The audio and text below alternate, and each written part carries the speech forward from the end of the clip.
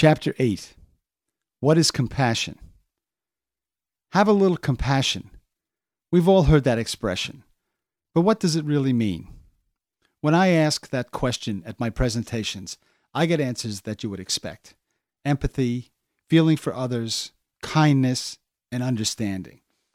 Though these answers are all correct, let me tell you what compassion means to me.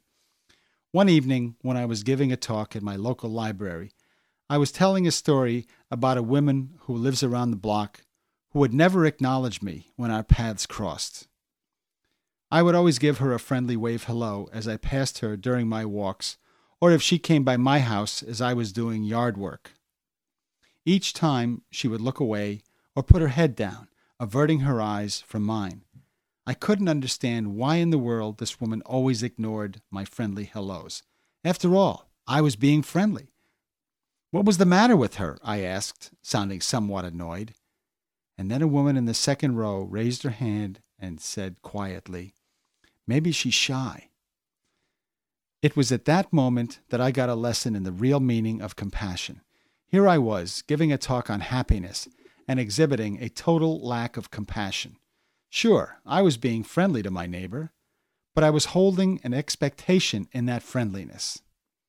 That evening, I learned that compassion is allowing others to be who they want to be. Compassion is not expecting or demanding that others be who we want them to be.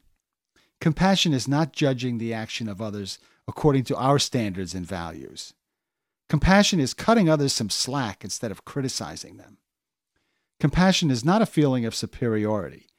It is the realization and acknowledgement of the dignity that each one of us possesses as a human being. It is a basic understanding that every one of us is doing his best to figure things out. We are all on our own path through life.